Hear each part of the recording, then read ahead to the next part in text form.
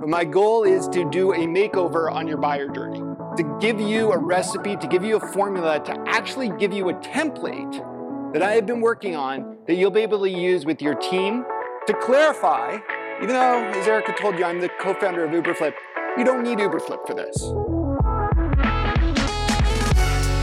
The B2B Marketing Exchange brings together B2B marketing and sales practitioners from across the country to get the latest tools and tips they need to succeed. Now, we're bringing the insights from the stage to your ears. I'm Claudia Tarico. And I'm Kelly Lindenau. And this is the B2B Marketing Exchange podcast. Hello, everyone. Welcome back to another episode of the B2B MX podcast. We're in the thick of planning for our upcoming B2B Marketing Exchange event in Scottsdale in February. And this year's theme is all about creativity and driving results. And honestly, there's no better way to do that than through content, right? Content is king. We're preaching to the choir here, but it's the foundation of all sales and marketing practices. Absolutely. And with that in mind, we're sharing a replay from the B2B Sales and Marketing Exchange event that took place earlier this year in Boston. Randy Frisch, Chief Evangelist of Uberflip, took the stage with his session, Why Mapping Content Through the Buyer and Customer Journey Closes More Deals. So without further ado, let's pass things over to the man of this hour and play that tape. All right. Great to have you all here. Great to be in person. If any of you saw me speak a little earlier, just to introduce myself, I am, as Erica said, Chief Evangelist. I used to be the CMO, and when I was the CMO of Uberflip for over 5 years, it was hard to kind of break out and think outside the box. And this talk is really me being able to do that for the last 6 months or so since I transitioned into this new role. So this is a lot of fun. This is the first time I'm presenting this, but it's something I've been working really hard on, which is very different than what you see here. This is not my son, but often this is what my kids' rooms look like. And like these types of setups just don't work for me, right? Like I know people who are even adults who can function this way. I don't function this way. Right? I am one of these people who needs things neat and tidy and put away in places that I can find it and use it and leverage it. That's just how I tick. So, I go into a closet like this and it's just like it actually hurts. Like I'm uncomfortable, I'm uneasy, I have to dig in because, first of all, it just looks like shit. Second of all, it's kind of like you're lost, you don't know where you start to find something you want. You don't even know what you actually have in this mess. So this, hopefully just gives you the type of person that I am, and in turn, why I'm going to talk about what I talk about today. Now, many of us are like that, and that's why I think many of us go on to like Netflix and watch all these shows about tidying up. I have not watched Tidying Up specific, but someone on my team told me it's fantastic and that I should. But all of these things are obsessions, right? Like we want to be that clean, organized type of person in our personal lives. And I would argue also in many ways in our professional lives, because when we're tidy and organized, we can do amazing things, right? This is an example of your typical before and after, right? Like it is actually, I took time and I kind of Where's Waldo did and found every item. All the items are there. Just as in this photo, all the items are there. It looks like it won't fit, but it's amazing what you end up having at the end of this type of cleanup exercise. So I'm teasing what we're gonna do. We're gonna do a cleanup exercise today because everything after a cleanup just looks better. That fresh coat of paint is amazing what it can do, right? And that's why all these makeover shows, they just make everything look better, right? And that's my goal today. I'm not as good looking or I'm not as cool as those guys on the previous slide, but my goal is to do a makeover on your buyer journey, to give you a recipe, to give you a formula, to actually give you a template that I have been working on that you'll be able to use with your team to clarify, even though, as Erica told you, I'm the co-founder of Uberflip, you don't need Uberflip for this, okay? If one day you want it, that's amazing.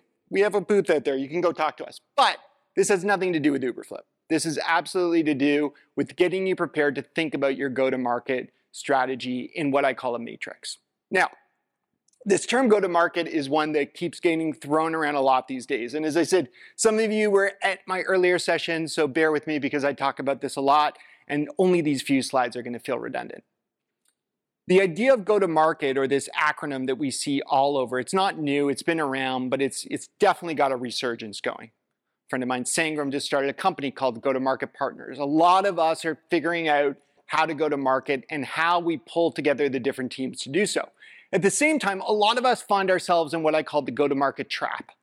And I want to first define how we avoid that trap before we dig into building this matrix.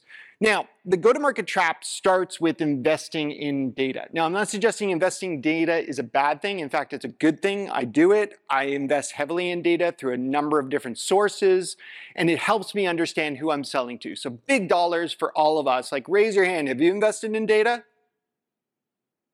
All right, yes. There we go. We're all doing this. The next bucket that we all do, not a bad thing, this isn't the trap yet, don't worry, is that we all invest in channels. Are you spending money on channels? Raise your hand. All right, someone's not raising their hand. I don't know how you're getting eyeballs. Good for you. Okay, most of us are investing in channels, one channel or another. Some of us swear by email, some of us love ads, some of us hate ads, right? One way or another, you're using a mix of ways to grab eyeballs, to spend money, to spend our demand gen dollars to pull people in and attract them. Now, as you look at all these different selections, and you probably all have your own favorites that may not be on here, one thing they all have in common is that call to action. I've highlighted them in pink in every case because I love pink. And as you can see, when someone clicks on that, we send them somewhere. We usually send them to our website. We send them to somewhere where they should engage with us on an ongoing basis. But believe it or not, this is the trap. We spend so much money on data and getting people to our site, but very often, for various reasons, we don't spend the same investment in obsessing over where we've sent them. In some cases, that's because, well, that's the web team, or that's the IT team, even depending on the size of your organization, and we just don't have control there, so we send them to the links that we have. But that's not what your buyer's expecting. And as a result, we send buyers into this overload of content, right? Sometimes we just send them to like our generic resource center, and here's all our content, and go find what you want. And it is a terrible feeling as a buyer to have that happen, right?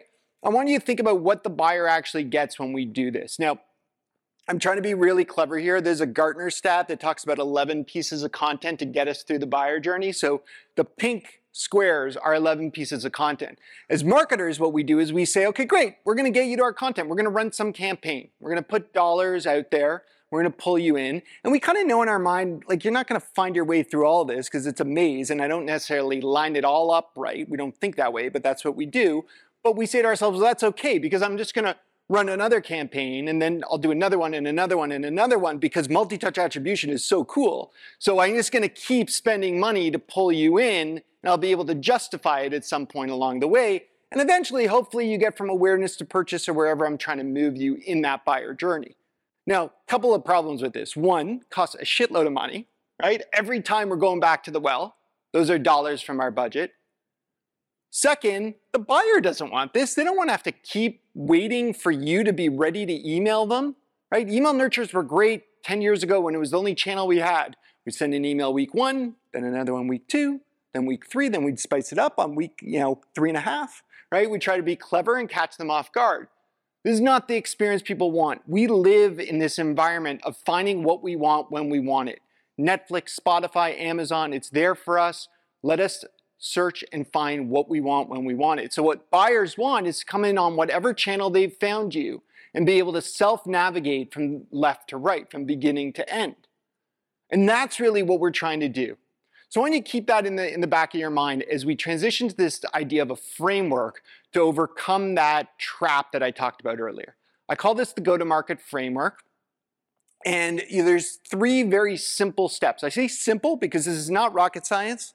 As much as I told you I've been working on this for years, this is the simplest thing ever because it comes from talking to a lot of people like you who have helped me understand how you think about executing campaigns. And that first step, like we said, is identifying who we're targeting, usually with some sort of data source.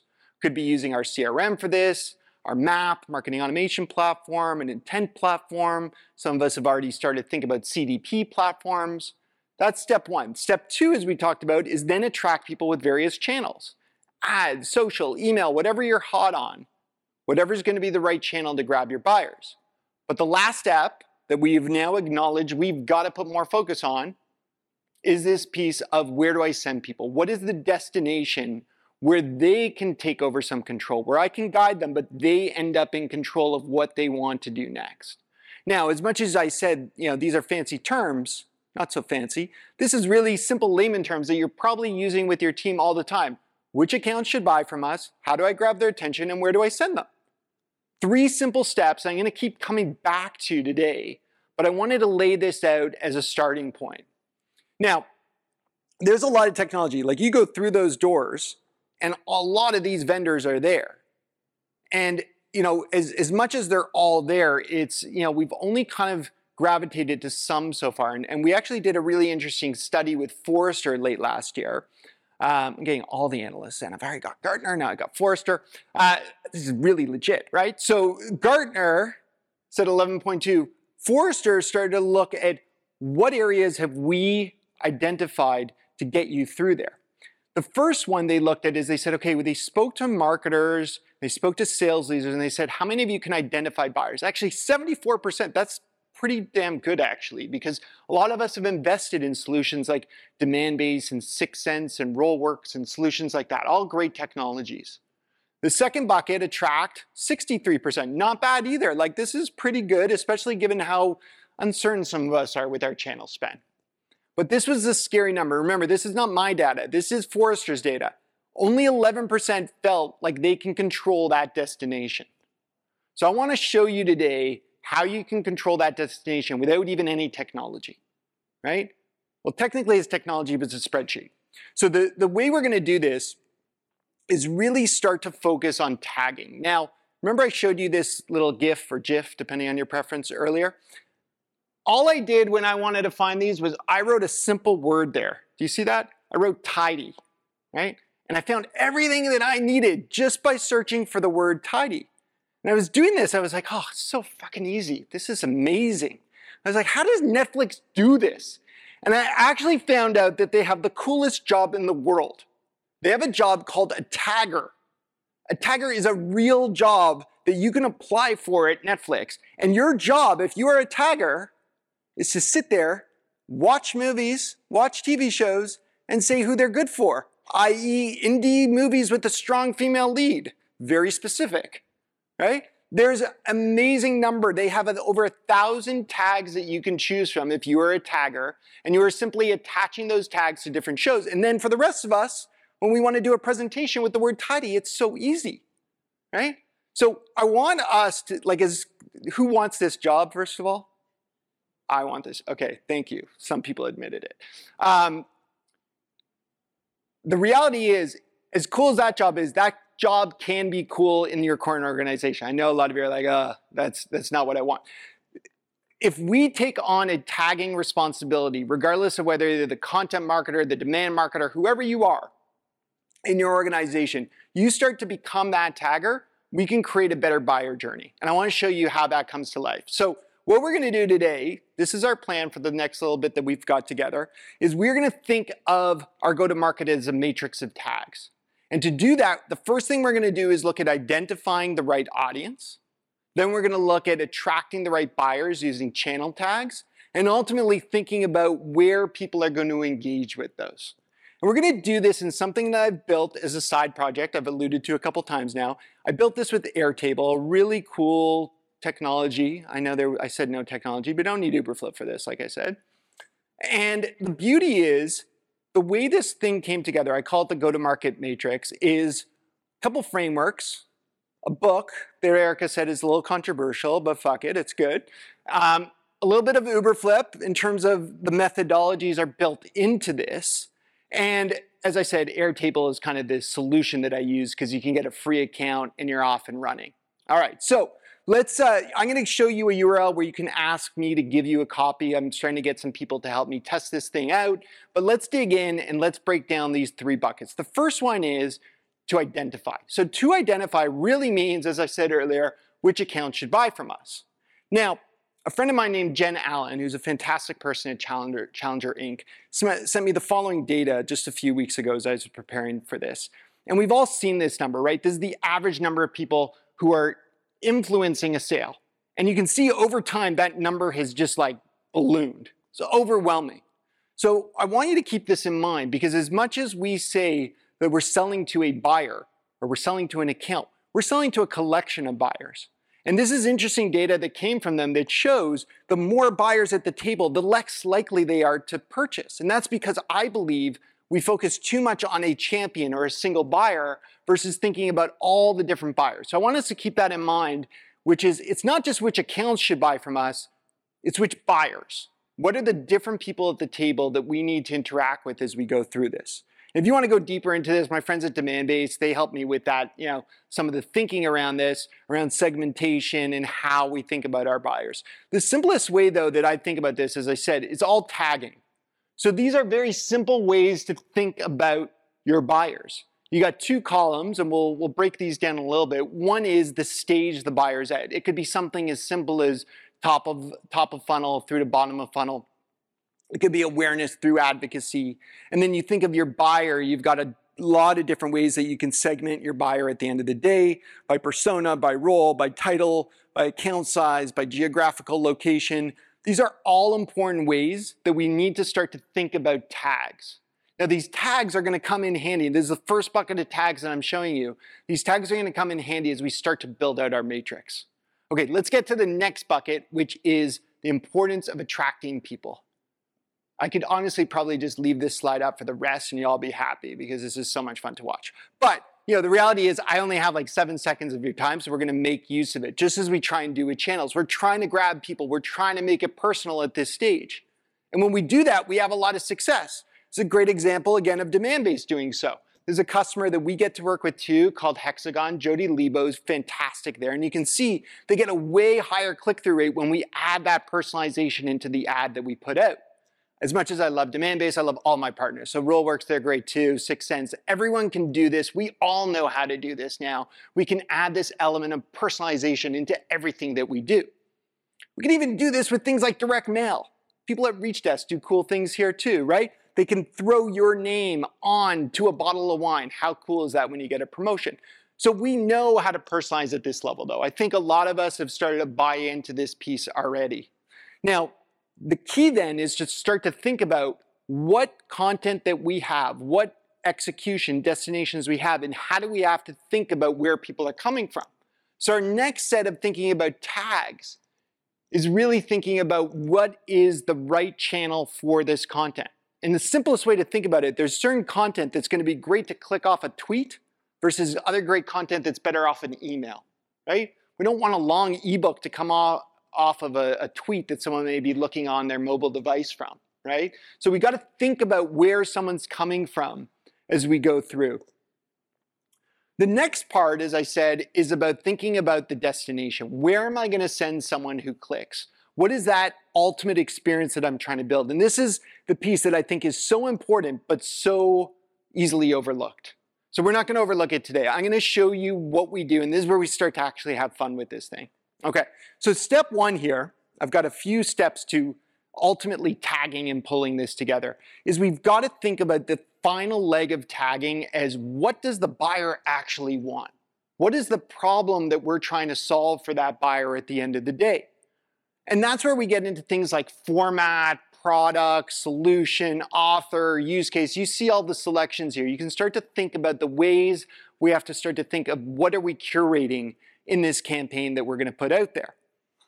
Now, I told you don't need a Uberflip, but an Uberflip definitely helps here in terms of centralizing all that content that you have to apply these tags to. Now, as I said, you can use an Uberflip, or you may be still living in a sheet, and we'll get to that in a moment. But the beauty is, once you start to bring content together, you start to be able to understand what you have, right? Think back to that closet I showed you. The first step is literally take all that shit out of the closet and put it in the hall, right? Start to sort through it, start to understand what you have, decide what's going where. That's step one. It's one of the things that my team does in a really cool way with our platform. Just one of the cool things.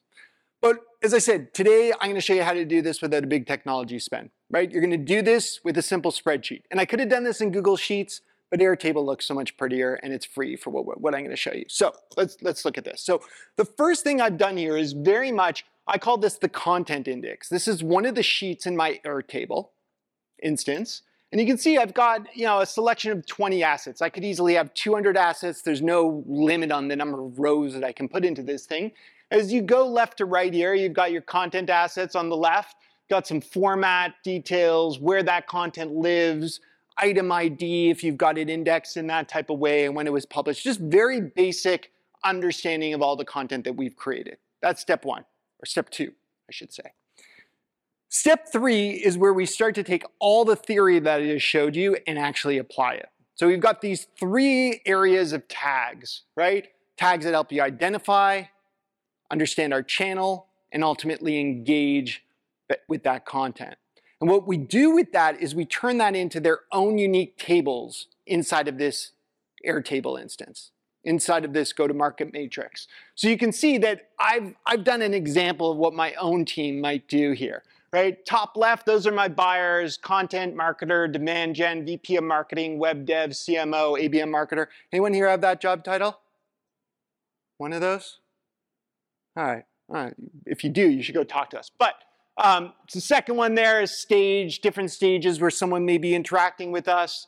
Third one in the bottom left are the different channels that we often use to interact with someone. And the bottom right-hand corner are different ways that we talk about our solution or the way that we go to market to solve. There's more rows than this in some cases. And again, there's no limit. We're creating different tags that we're going to ultimately apply.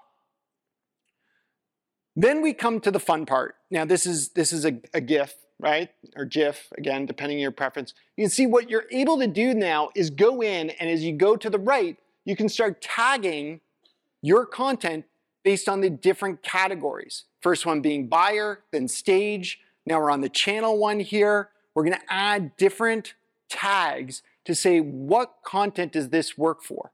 Does it work across different channels, different buyers, different stages? It's a very simple exercise, and it's done in a fun way because you get to kind of click that button and grab and start to add other things that categorize this piece of content. This isn't something that you do in an afternoon and you're done. This is a big project, right? You go through, you audit all of your content, but this is so important because so many of us have no idea what content we have, right? We create content and then we forget about that content. Now think about it a different way. Not everyone's into raising their hands, but I want to ask you, like, how many of you have changed your job in the last year, right? Okay, a lot of you. Do you have any fucking idea what content existed a year before you got there? No way, right? But some of the most valuable content we create is evergreen. It lasts. We can continue to go back to use it. So indexing that content for your whole organization is so important. And as a result, you need a team to take this on. This can often be your content marketing team.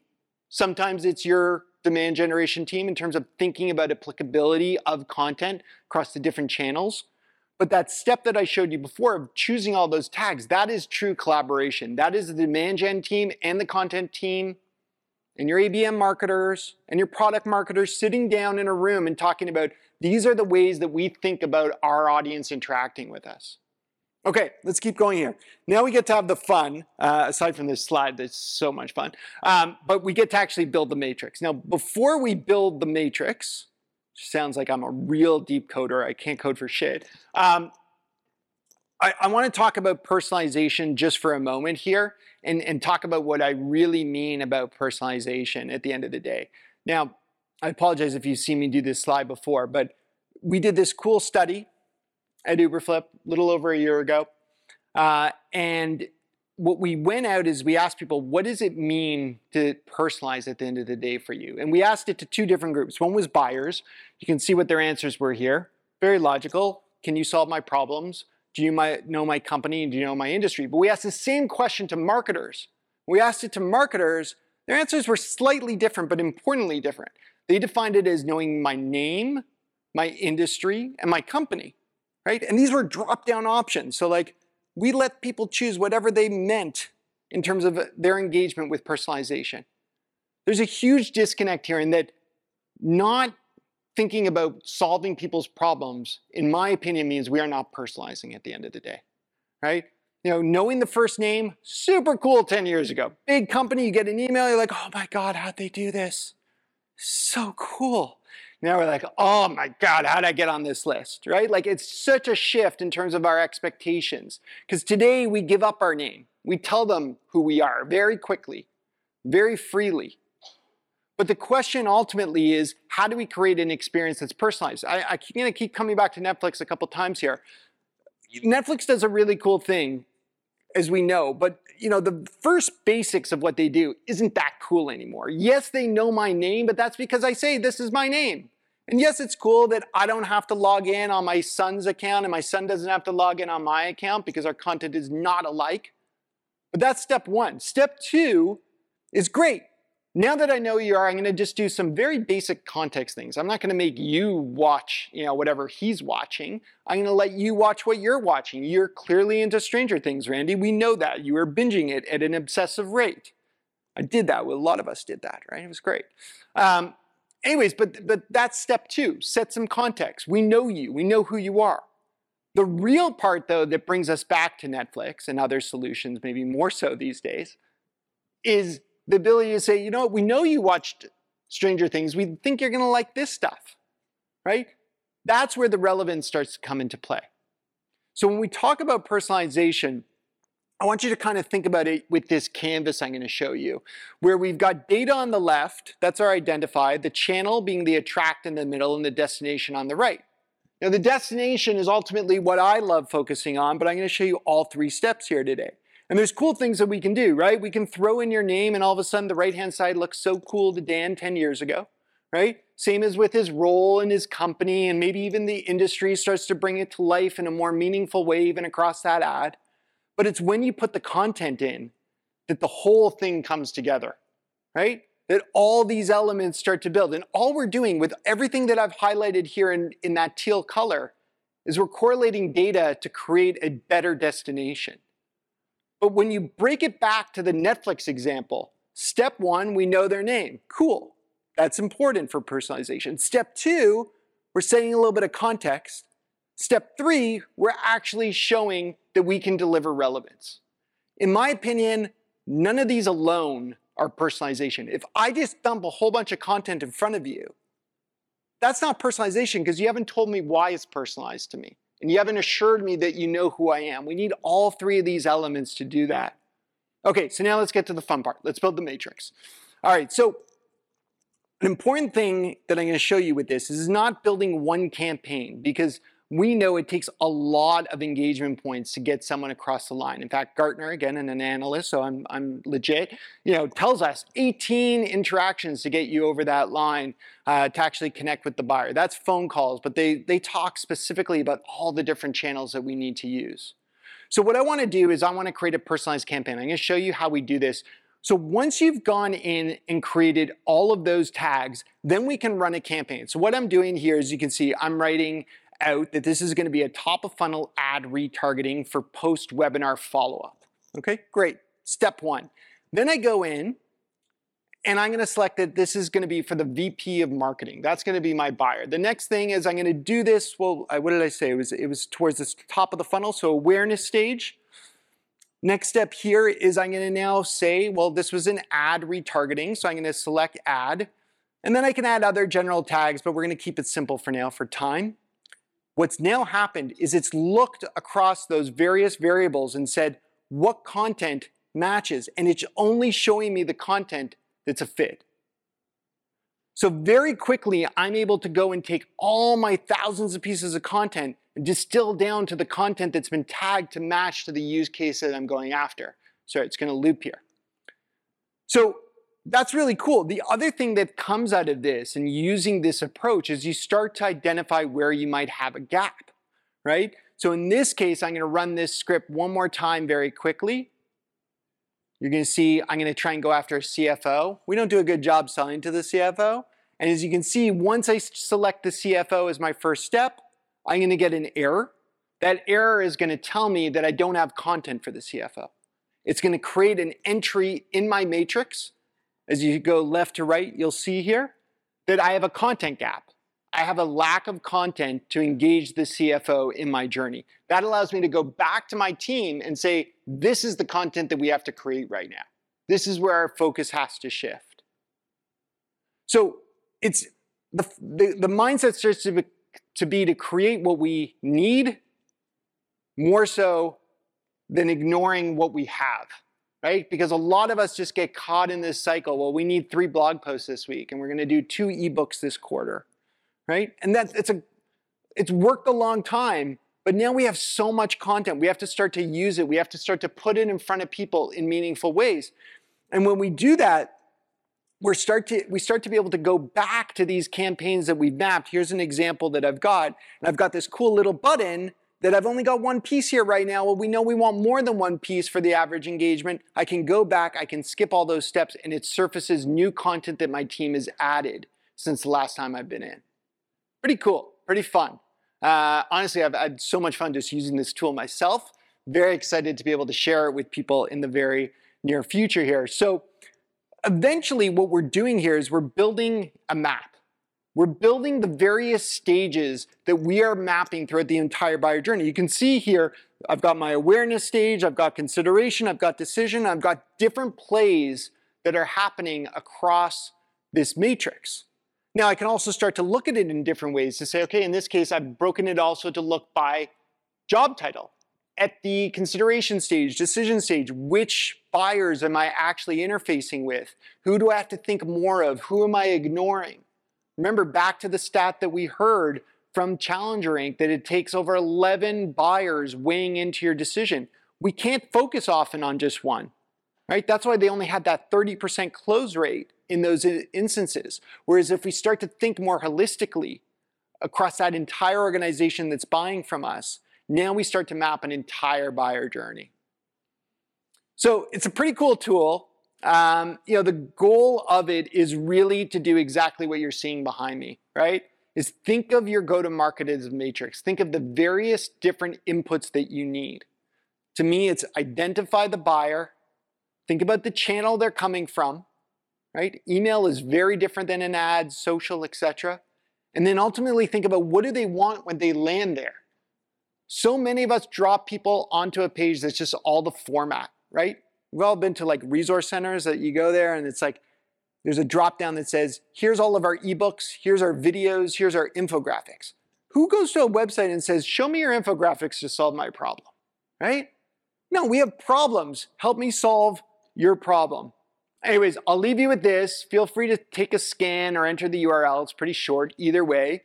And you'll be dropped into a form. This thing's going live in the next couple of weeks. I'm looking for people who are excited to play around with it, enter some of their content, tag it. You can do it for your whole content library. You can do it for a campaign that's coming up. My team's going to help you figure this out because it's going to help me think more critically about how we solve for these type of problems. Really excited to be here to share this for the first time, and thank you all for raising your hand every once in a while, including for this, and coming along with me on this journey. I could listen to Randy chat all day, especially about content, and I truly just really love that he doesn't push Uberflip on the audience, right? He gives us actionable takeaways that we could use with or without his own platform. So he's obviously one of the most engaging and informative speakers that I've ever heard, and you kind of almost forget you're learning from some big head honcho at Uberflip and not your friend. I hear you, Claude. Well, it looks like that is a wrap on today's episode. Thank you all so much for tuning in for episode 4, and make sure to subscribe to our podcast on your podcast player of choice.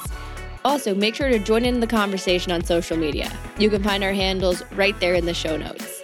We really love hearing your thoughts and feedback, so give us a tweet or give us a little shout out on LinkedIn.